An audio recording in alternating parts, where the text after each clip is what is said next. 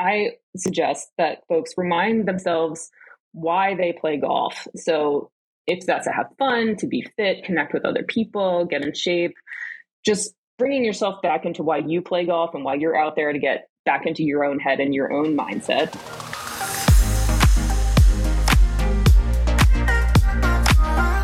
Welcome to Ladies of Golf with me, Abby Liebenthal, a For the Ladies podcast.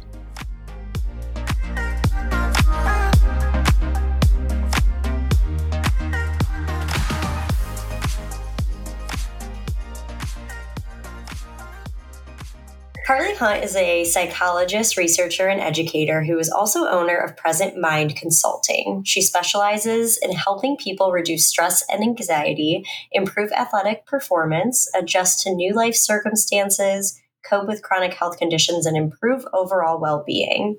She was a collegiate golfer and today works with golfers of all skill levels to help them improve their performance and fully enjoy the game. As a former NCAA Division I golfer who continues to compete locally and nationally, she brings golf-specific knowledge along with general expertise in counseling and sports psychology. And today, I'm excited for our first of a two-part golf psychology episode. Before we get into golf psychology for beginner golfers, though, I would love to just talk about Present Mind Consulting and introduce you all to Carly Hunt. So, Carly, thank you for joining me. Oh, thank you so much for having me, Abby. It's really such a pleasure to be here with you. I'm so excited about what you're doing with For the Ladies and creating spaces for women's golf. Certainly something I'm so passionate about. And Present Mind Consulting is my private practice in sports psychology and just general counseling, as you introduced so well. So yes, I do work with golfers and I work with people across the country in most U.S. states, actually via telehealth and via phone. And I'm also based in Maryland, so I see people locally here as well. But I love working with athletes to really help them just achieve their best performance, as well as address any concerns in life that may be impeding their well-being. And sometimes those two things can go together, happiness and performance. So just excited to be here to talk more. Nice. Well, I want to make sure I introduce you a little bit to everybody before we dive in. When did you first encounter sports psychology? Did you have a sports psychologist when playing in college? Oh, yeah, that's an interesting question. So I guess I first came across it in high school, actually. And I think I can credit my mom, actually, for being the one who introduced me to sports psychology, which is so funny to say now. But I think that when I was playing junior golf, she came across a book that I actually still use and recommend to people called In Pursuit of Excellence by Terry Orlick, who was an Olympic gymnast. And this was one of the classic sports psychology books that's been around, I think, since maybe the 80s. Just kind of introduced me to some general concepts about self-confidence and managing anxiety in competitive settings and things like that. And I thought it was so exciting and kind of earth-shattering, honestly. So I think that was kind of my first exposure to this field. And then I was always interested in psychology kind of in general. So that's kind of what I ended up studying in college and then obviously in graduate school. And I thought these concepts were so helpful to me all along the way through college golf and competitive golf. So I'm really thrilled to be a sports psychologist now, to be able to bring these ideas and practices to more folks. Nice. What were your ambitions for golf? Did you want to play professionally at all? Yes, I did. So I was really very, very golf focused, I would say, as a junior, and then at the beginning of my college career. And then I think I pretty quickly realized I was really passionate about academics as well. And so I toyed with the idea at the end of college, I suppose, about trying it. And then I sort of thought to myself, I was pretty excited about the sports psychology path and kind of wanted to just get started on that. But I was always just love the game of golf. And I feel really privileged to still be playing and competing a bit today, now that I'm in my 30s. So nice. Yeah. Well, let's dip our toes a little bit into this. Just in general, why do you think that athletes, especially athletes, I think in particular, who are playing as amateurs rather than professionally for a career, why can they benefit from sports psychology? Yeah, that's a great question. Well, I really think anybody can benefit from sports psychology, definitely at any skill level. And I think there are of course, different challenges that people face depending on the level of competition that they're putting themselves in. But I do think even beginner players face challenges like dealing with issues around self-confidence, being able to stay present, not jumping ahead to results, having really solid pre-shot routines and being able to use those routines effectively. And we can talk more about that. Practicing with a purpose, even a beginner player, it's not going to benefit you to go out and just mindlessly, hit golf balls. Like, you want to have a practice plan. And then also, getting out of your own head. And so, I think beginner players, and, I use the word beginner to mean, I guess, kind of amateur, players, like you said, still need to learn golf technique and mechanics. But then when it comes to playing on the golf course, there's still the issue of being able to be present and trust themselves while they're out there through sports psychology techniques versus getting caught up in all the mechanics, Yeah. Awesome. Yeah. So those are a few thoughts. Yeah. I feel like that outlines our conversation really well.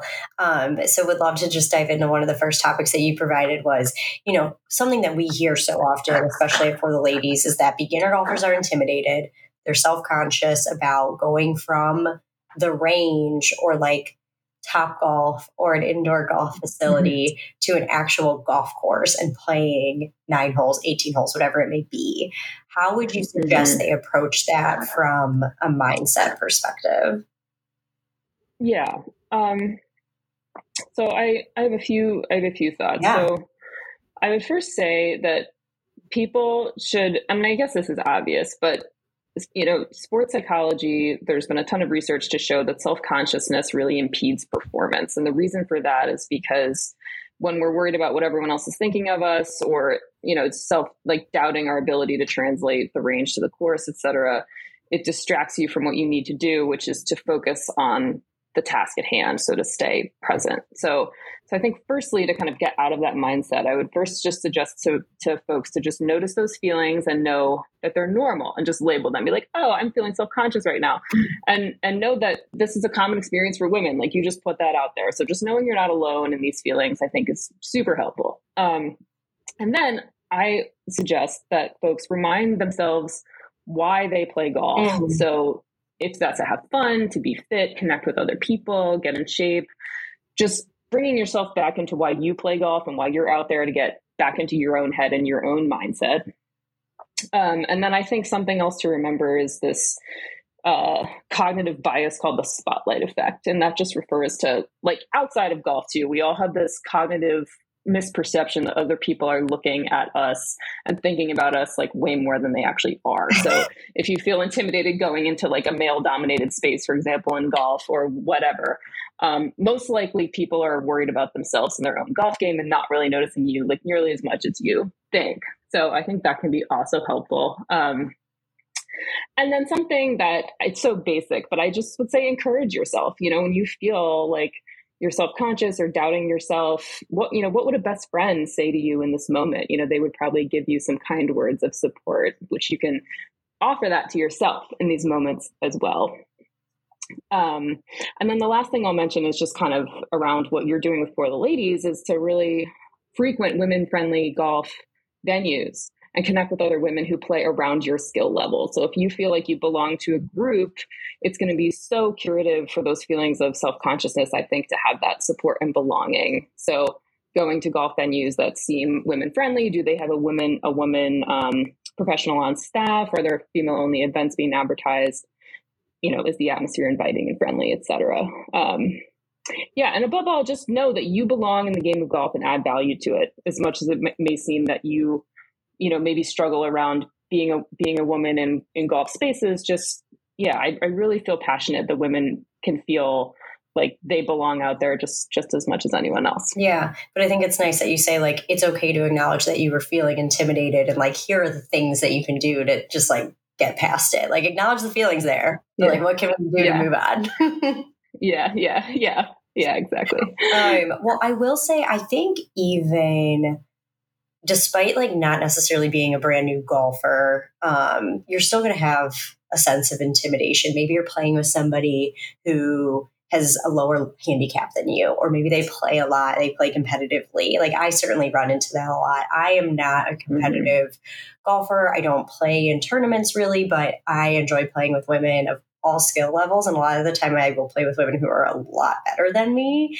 And I even see myself saying like, oh, well, I just need to keep up with them, or I'm gonna like I know I'm gonna try to not like make a fool of myself today.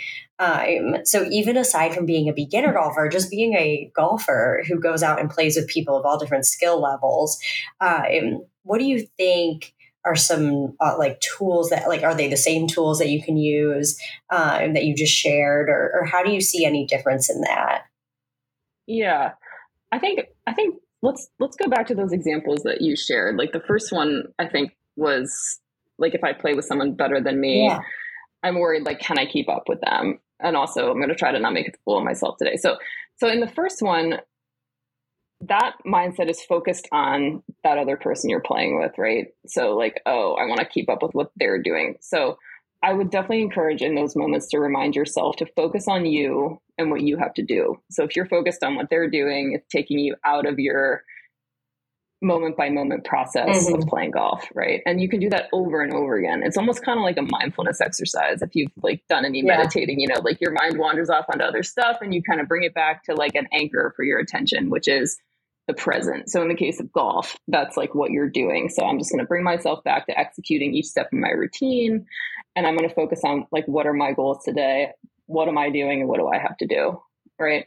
And then I would say like, I want to try to not make a fool of myself thing. I would again bring up that, you know, that's a self-consciousness thought. So again, like bringing the mind back to how most all people, I mean, I know for me, when I play with someone who's a higher handicap than me, I am like kind of oblivious as to what they're doing because I'm really focused on what I'm doing, you know? And so like, I think kind of remembering that and practicing that and again, just encouraging yourself, you know, like, well, I don't want to screw up versus, well, let me think about what are my goals for the day and let me encourage myself as much as I can all around today and be proud of myself for going out and playing with, you know, highly skilled players. Yeah. Fair enough. Yeah. But there's no magic book. There's no magic pill. It does take practice, you know, I think for sure to kind of come back over and over again to these thoughts as you're kind of working with those feelings out there. And I do think if all else fails, kind of a concept in sports psychology in general is if you're having what's called intrusive thoughts or intrusive feelings, like these are feelings like self-consciousness or like a really negative thought, like you just can't get the pond out of your mind. There are strategies that, and I've just named a few of them for this particular issue. There are strategies in sports psychology that sort of help you like replace negative thoughts with other thoughts. But then if it's so intrusive, you can sort of start to go to war with it. So I wouldn't say like, well, I need to get rid of these feelings of being intimidated in order to play well, but rather kind of use that mindful approach. Say like, oh, like here are these feelings of being intimidated, of not wanting to make a fool of myself. I notice those thoughts are coming up. And I can still play well even when I'm having those thoughts. And I'm just going to come back to the present, you know, so just kind of allowing them to be there as opposed to sort of going to war with them, if that makes sense. Yeah, definitely. Well, before we even get to the golf course, there is also this element of practice. And, you know, I know that if I'm going to practice right before a round, I just like go to the range and I hit golf balls and I roll a few putts and I'm like, well, guess we're going out there. But I am sure that there's a better way. And, you know, I've even like seen like there's Golf Blueprint and they're a company that like creates practice for you. There's a lot of interesting. Yeah. There's like a few companies out there that will like, you kind of share what you struggle with, or they evaluate you and then they kind of like provide you a practice routine.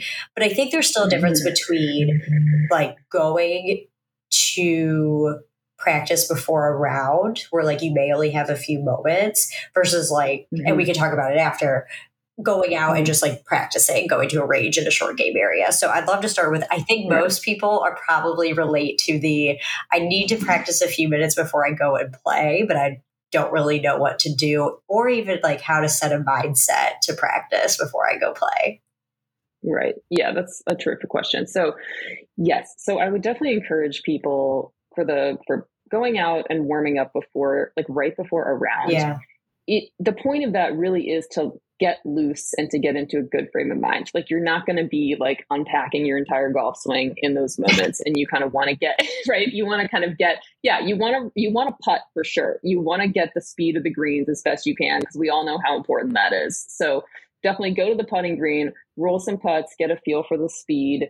If you're going to hit some balls, it's really focused on getting warm, getting loose. If you hit bad shots as you're warming up, say to yourself, this is just the range. When I go out on the course, it's going to be totally different. You know, if you hit good shots on the range, say to yourself, this is exactly how I'm going to play out there today. You know, use what's happening to it's all about appraisal. So that's a kind of a holy grail of sports psychology, is there are events that occur, and then there is the way that we interpret it. And so the way we interpret it is where we have control. So whatever's happening in your warm up, you know, looking at it in a positive light in terms of what's about to happen on the golf course.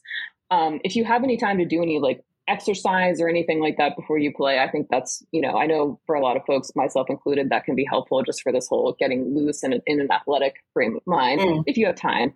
But otherwise, in terms of building, you know, well, I guess in terms of getting in the mindset to play, let's back up and talk a little bit about this concept of what's called ideal mindset, which basically refers to the mindset we're in when we play our very best. So like you probably have, like, if you think about like the best rounds you've played, like how would you say, what would you say you were thinking and how were you feeling in those rounds where you played like your very best? Like before the round or during it?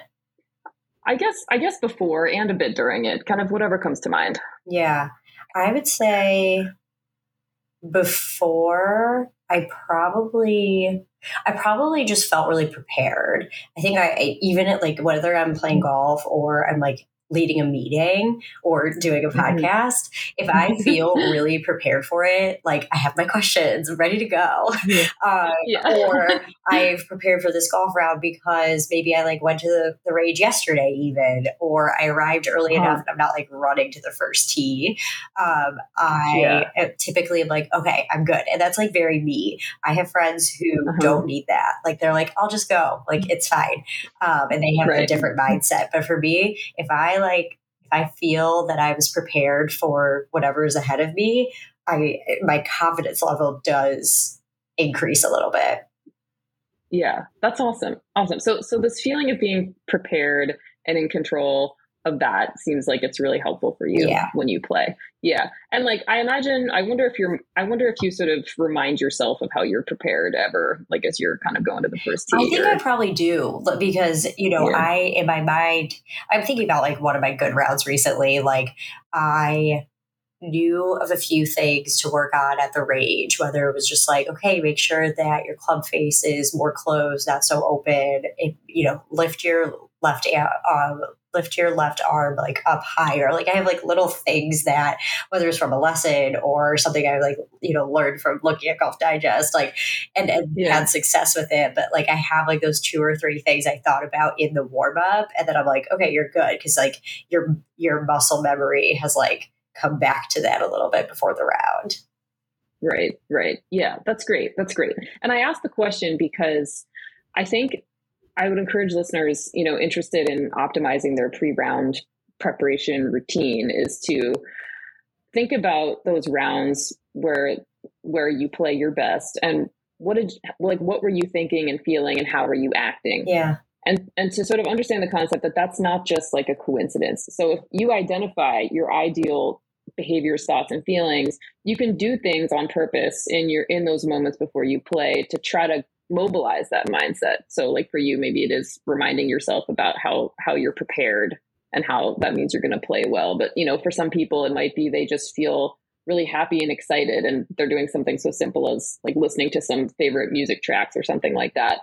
Or kind of tapping into other sources of positive emotions, or, you know, maybe some people like want to be in more of like a calm kind of grounded state. So maybe doing some deep breathing or something along those lines. But sort of, I would encourage, you know, folks to, to just kind of start paying attention to how they feel when they play their best, and being creative with coming up with a few mental practices like that to help get them into that state. Yeah. Now that I think about it, for me, it's definitely being calm and like taking breaths, even if it's like doing breathing exercises, because then I've noticed I play so much better when I'm actually focused. Like, and when I'm playing with like girlfriends, I just had a girls golf weekend, and I started the first 2 holes the first day, like 2 doubles back to back. My friend Sarah was like, "We are not focused." I was like, "No, we are not focused at all." And certainly we were there to have fun and like not be so worried about how we were playing. But once I was like, okay, I'm going to focus. I'm going to do my free shot routine. I'm going to focus on where I'm aiming. And like the round got better from there. So I think that's a little bit of it for me, is like the breathing exercises and like focusing. Right. Yes. No, I definitely can resonate with that feeling of like seeing old friends and getting out on the course. And it's, that's great. I forgot everything I've ever done before. Yeah. That's fun. Where'd you all play? We played at a place called Seabrook it's near Charleston. Oh, nice. Yeah. Nice. It was super fun. So that's awesome. But yeah, I didn't do a ton of practice. So I guess that's like another thing too, is, do you feel, I guess you did answer this. You kind of feel like, okay, whatever you do at the range and when you're putting is just like, take it from there, whether it's, okay, this is great, you're going to continue on with this today, or, maybe what happens, do you think, with somebody who like hits a ton of bad shots on the range, they topped some, they scolded, whatever, like, how do you say, okay, like this isn't going to be your round today? Right. Yeah. It's kind of a tricky one. And I can say for myself, I've had rounds where I just was terrible on the range and shot some of the best rounds, and vice versa. So again, I think if you have limited time before you're going to go tee off, certainly you can go back to some of your mechanical stuff. If, I would say you can do like a little bit of that on the range, depending on how much time you have. But at the end of the day, it's the place where you have control from a golf psychology perspective, again, is how you react and appraise what's going on. So it's guaranteed, if you go to the range and you hit bad shots and you say to yourself, oh man, I'm terrible, I'm probably going to blow it out there today. Right. You're going to play worse than if you even just kind of, sometimes it's like faking it. That's another phrase I like to use, is like fake it till you make it, is to just use that positive self-talk and say, okay, I didn't do well on the range, but that doesn't mean I'm going to do poorly on the course today, because literally no one knows the future. And the course conditions are always different than the range, right? And so to just offer that positive self-talk to yourself and trust that that's going to help you much more than kind of going down the negative rabbit hole. So you want to get better at golf, but it's freezing and you can't play outside yet. Or maybe you just want a good alternative when the weather kind of stinks. I think we have the perfect solution for you. It's a 5-Iron Golf membership. With locations nationwide, a membership gets you access to free daily simulator time, 20% off lessons, peak rentals, league teams, discounts at the bar, and so much more. Sounds pretty ideal. For a limited time, new members receive 2 free lessons, and if you've listened this far, you probably want and need them. Head to 5irongolf.com to check it out. Now back to our conversation with Carly. Got it. All right. Yeah. Well, we're going to try. So if I do have time to go practice short game, range, etc., I'm going to spend an hour or two going to do that. What is like the kind of mindset that I should walk out with, or like how, I'm sure, you can't just give me like a practice routine, but what kind of things should I be thinking about as I'm going to go practice? Right. So when you have more time for like a structured practice session. Yeah, definitely. So I think ideally, if you're working with a swing teacher of some kind, you'll have some technical stuff, or if you're, however you're getting your technical instruction. So I would definitely carve out part of that time to be doing like focused technical work. So if that's like doing your drills or what have you, to really focus on that. And then I would definitely allow some time after that to kind of like practice as you play. Which means, putting sort of simulating the course in practice. And this is super important. So do this with your long game and your short game. But, let's just use short game for an example. Throw down a ball on the ground, like don't tee it up in the rough, like pretend like you're walking up to your ball, do your pre-shot routine and execute. And in that, in the pre-shot routine, and we can talk more about this, but in any pre-shot routine, there should be sort of like a think box and a play box, which is the language that Lynn and Pia, Annika's coaches, have used to talk about a pre-shot routine, where there's sort of a box where you can have a simple swing thought, and then you move into the play boxes, which is when you're thinking like tempo and target, right? So practicing doing a routine, with that as kind of the structure of it, and doing that for your short game and your long game. So that, and this is going to help with transferring sort of the range to the course. So many amateur players are like, well, I'm awesome on the range, but I just can't do it on the course. And that's could have a lot to do with that they're just only doing drills, or they're only mindlessly hitting balls, and they're not practicing as they play. Got it. Yeah, no, that's totally what I hear people say. They're like, I hear my dad say it a lot, actually. He's like, I just took this lesson and trying this new thing, and it's working great on the range, but as soon as I head to the golf course, I can't do it anymore. Yeah. And that's good you bring that up, because there are nuances. I mean, if you are implementing a swing change, it is normal to have even more difficulty transferring to the course. And that's because, when we're playing more in, rounds where we're putting up scores, you're going to play better when things are a little bit more automatic. So you do need a little bit more time to get those skills to be a little more ingrained, but the same principle applies. Yeah. Well, let's talk about playing on the golf course. So what are some other topics that you would talk about with a golfer? Some of that come to mind for me, or you mentioned it a little bit, is, an effective pre-shot routine, focusing on targets, etc. How would you break some of those things down? Yeah. So I think a basic one is this idea of thinking about where you want to hit it and not where you want to miss it. So, So let's just do a brief exercise, if you will, which is if you can think of a course, think of a course where you often play that has a water hazard. Yep. And do you have one in mind? Yeah. Okay. So just bring that to mind for just a few brief seconds. You can close your eyes if you want to just visualize the hole, visualize the pond. Okay. And now for the next 5 seconds, don't think about the pond. Mm-hmm. Okay. Did you do it? Yeah. Were you actually able to not think about the pond for 5 seconds? Yeah. I tried to remove it. Okay. Well, you're amazing, because when I do that exercise in groups, hardly a single person raises their hand that they can do it, because when you try not to think about something, usually it just pops up all the much stronger. Oh my gosh, that's so funny. You're like a superhuman. You probably have this amazing ability to not hit it in the pond. Well, I was the way I did it. So I'm thinking of a par 3 that used to be at Inverness, and I remember it was hole 12, and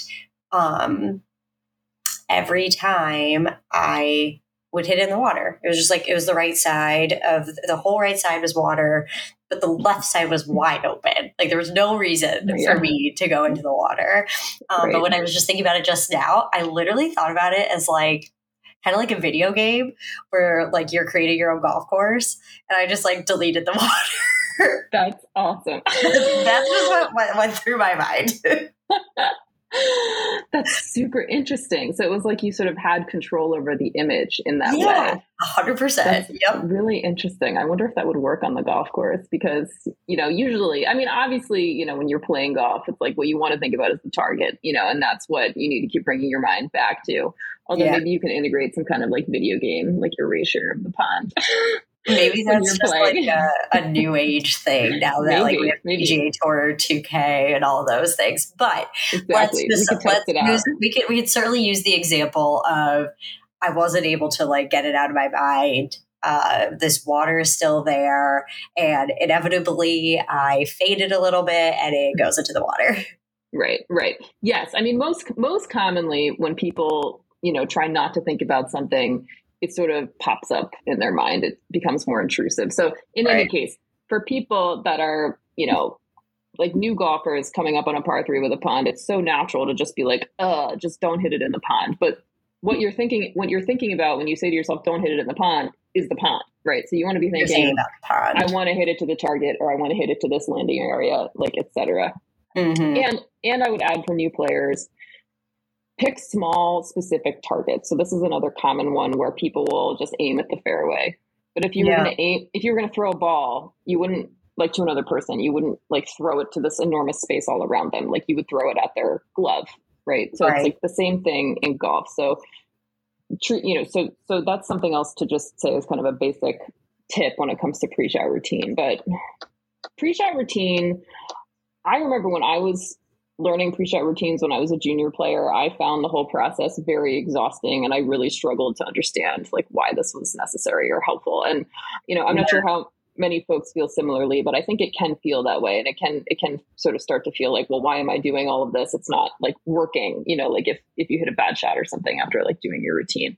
But consistency is key. So we can go through a few like key aspects of a pre-shot routine, but I encourage people to develop one, use it. It will become more automatic. And over time, it will be a really important support for you when you go into new environments, like maybe more competitive situations, things like that. But the whole point of it, but the whole point is just to effectively plan your shot and get into a mindset to hit the shot the way you want. So again, we talked about this a little bit briefly, but as you're coming up to your ball, that's kind of your time to think. So measuring the yardage, thinking about what kind of shot you want to hit, slash your club, etc.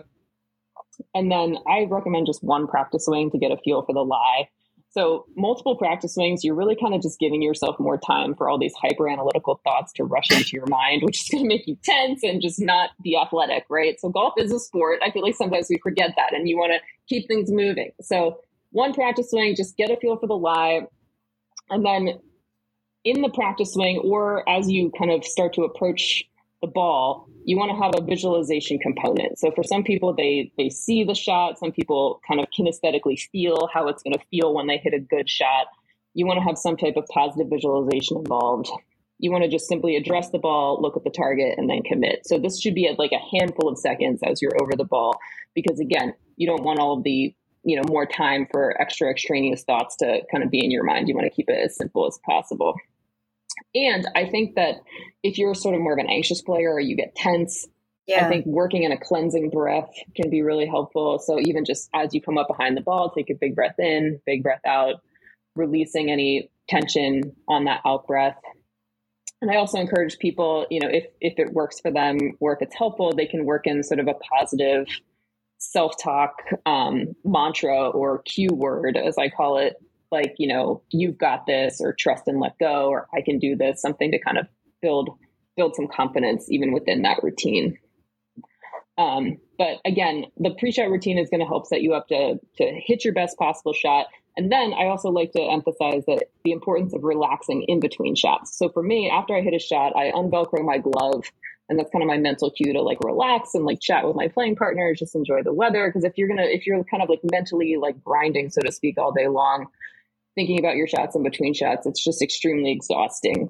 But if you only are sort of playing golf, quote unquote, during your routine and just immediately afterwards, you're really only playing for several minutes as opposed to, 4 hours. I love that. So keeping the practice routine really simple, which I think is great, the pre-shot routine.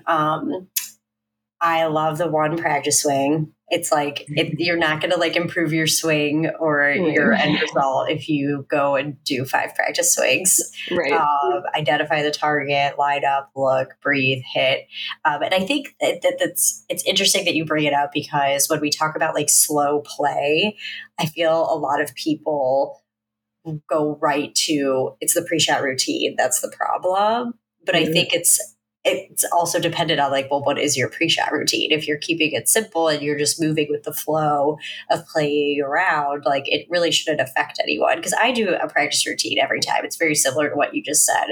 I take one practice swing, I identify the target, identify like a spot right in front of me that's close to that. I line up and hit.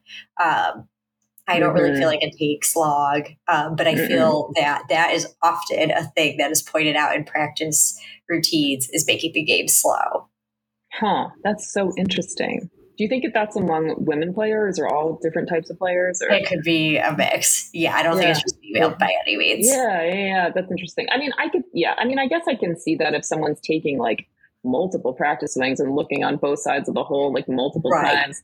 But for the type of pre-shot routine we're talking about now, that's not the cause of slow play. I mean, I think that has to do more with just being inefficient about where you're walking and where you're setting your bag, or if your pre-shot routine is like totally protracted, But yeah, I think that definitely pre-shot routine is fundamental. I mean, all the best players have one, so I definitely don't think it's a reason, the pace of play is a reason not to have one.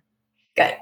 And then, really like I hit the shot, it landed where it landed, but I'm going to take off my glove and keep walking or get into the cart or whatever. But with that said, what happens if you do hit a bad shot? Like, how do I best react to shots effectively, regardless of whether, I guess, if it's good or if it's bad or if it's just fine?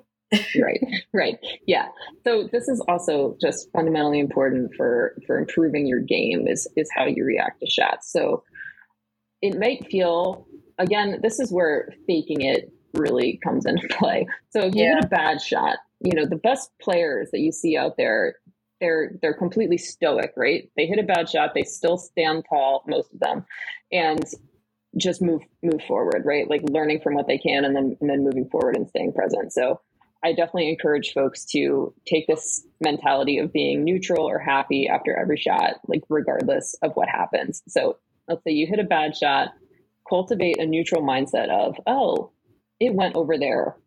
I'm going to go find it and I'm going to hit it again. Tell yourself, I can get up and down from there. I can, do whatever the next thing is from there. So again, using that positive self-talk and coming into the moment rather than looking back at the past.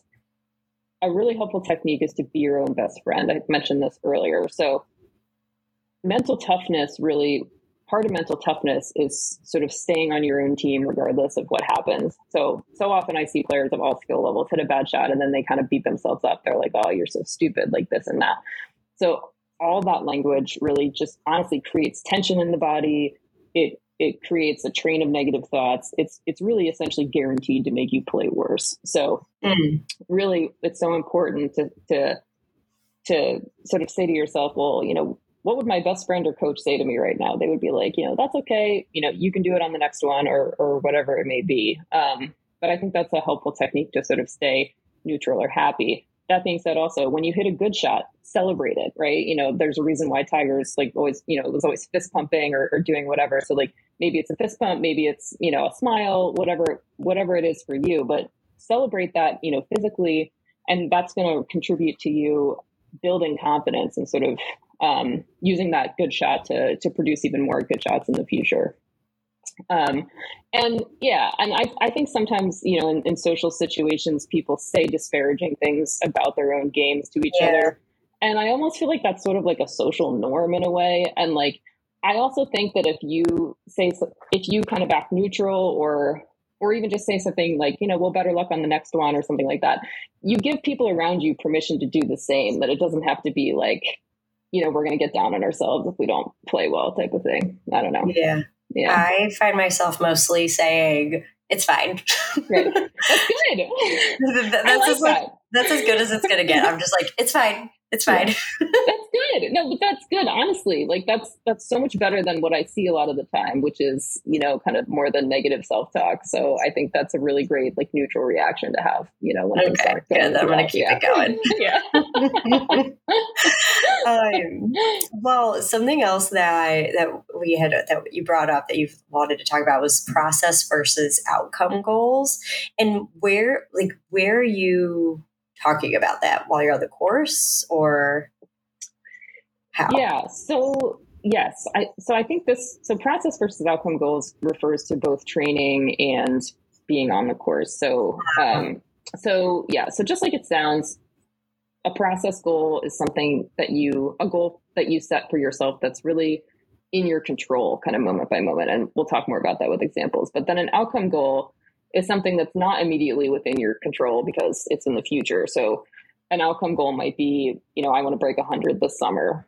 And so then a process goal could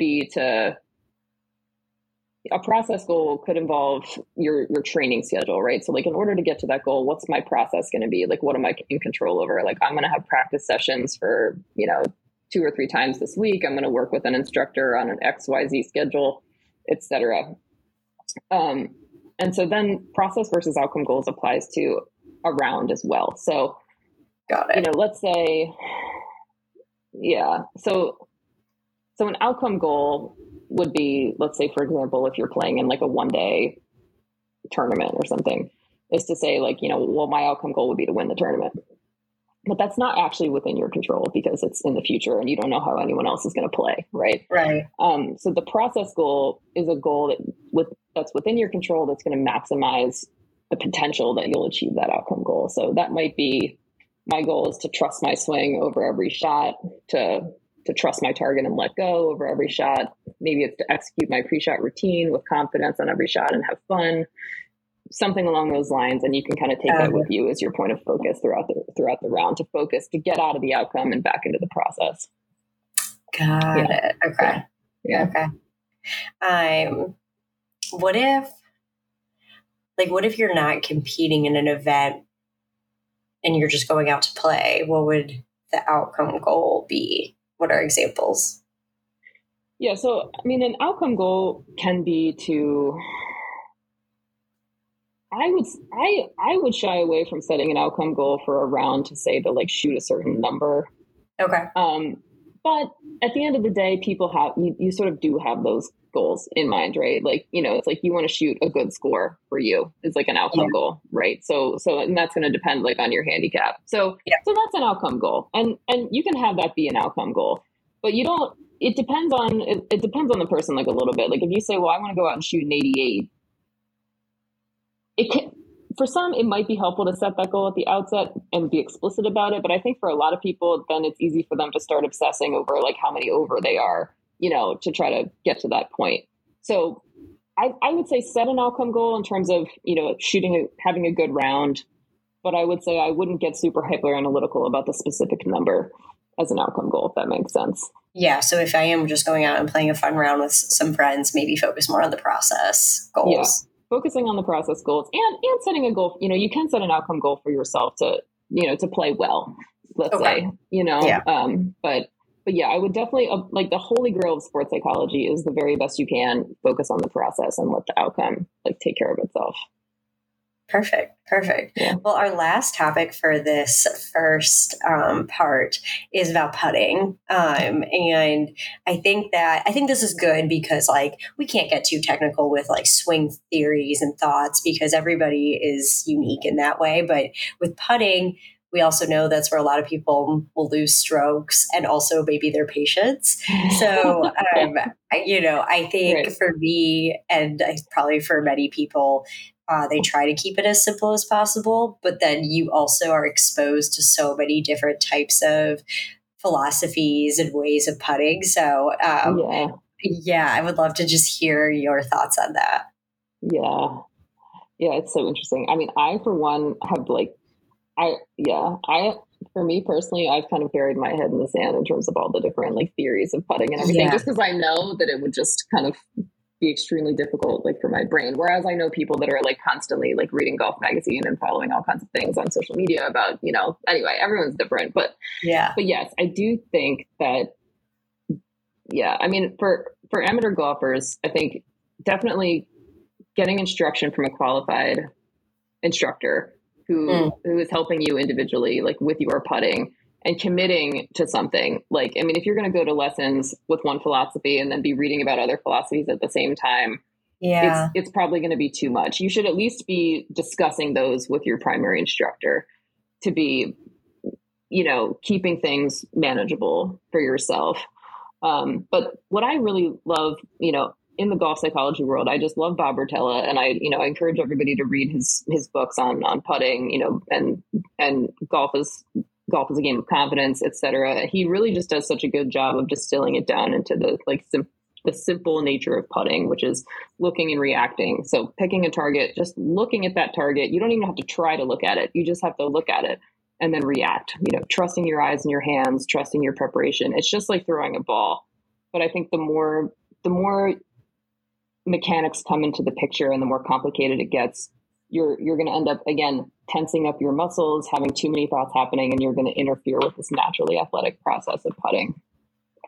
Yeah. Yeah. But it's easier said than done, I know. I mean, and there's a place for technical practice of putting. So in your structured practice routine, setting aside time to practice your mechanics and committing to those mechanics. Again, like I wouldn't have like multiple different theories of putting in your mind all at one time, but sticking with what you're committing to with your instructor. And then when you're out on the course, just trust your preparation and look and react. Yeah. Well, I think we covered a ton of ground in this first part, especially for beginner golfers. And for me, a lot of it felt about self-confidence, not worrying about anyone else. I feel like is a really big one, especially for new golfers. And that comes from being self-conscious, but I think that's a really good one. And even if you have to think about like, well, you've got a whole crew of For the Ladies people who just like also are in the same boat and they, they're just trying to play good golf too. Is so key. It is. It's so key. The community aspect is so key. I think more and more I've been thinking about that as a sports psychologist. It's just the importance of community and having that to build us up as athletes as a source of confidence. And, as opposed to just these mental techniques that we should learn on our own as individuals. So I just love what you're doing For the Ladies and, providing that space and that experience. Well, if somebody has made it this far, what is one drill or tip that you would want the listener to walk away with from part one of this conversation? Oof. I would say from this conversation, I guess maybe the self-consciousness aspect, just because I also do hear that like so much in terms of how that's a challenge. And I would so hate for people to shy away from golf because of that barrier. So I do think remembering that spotlight effect bias, connecting with others who you feel supported by, and just acknowledging that those feelings are normal. And there's no reason why those feelings should stop you from going out and enjoying this great game of golf. Love it. Acknowledge it, but also let it go. Yeah, exactly. Perfect. Well, thank you so much. I'm super excited for our next part of the conversation, which is going to be more about developing mental toughness, and maybe a little bit more for an advanced player. And I guess before we actually walk into that next time we record, how do you define an advanced player? Gosh. I guess maybe for the purposes of our conversation, somebody that's playing like more competitive golf, I would say, like gross events. Okay. But I mean, maybe somebody like a 10 handicap or lower, I would say. But the stuff we're going to talk about next time is also applicable to beginner golfers, I think, because it is going to touch on some of these key concepts we've talked about today, but kind of take things a bit further. So I do think people of any skill level could also benefit. Cool. Awesome. Yeah. Well, until next time. Thank you. Yeah, until next time. Thanks, Abby. This is great.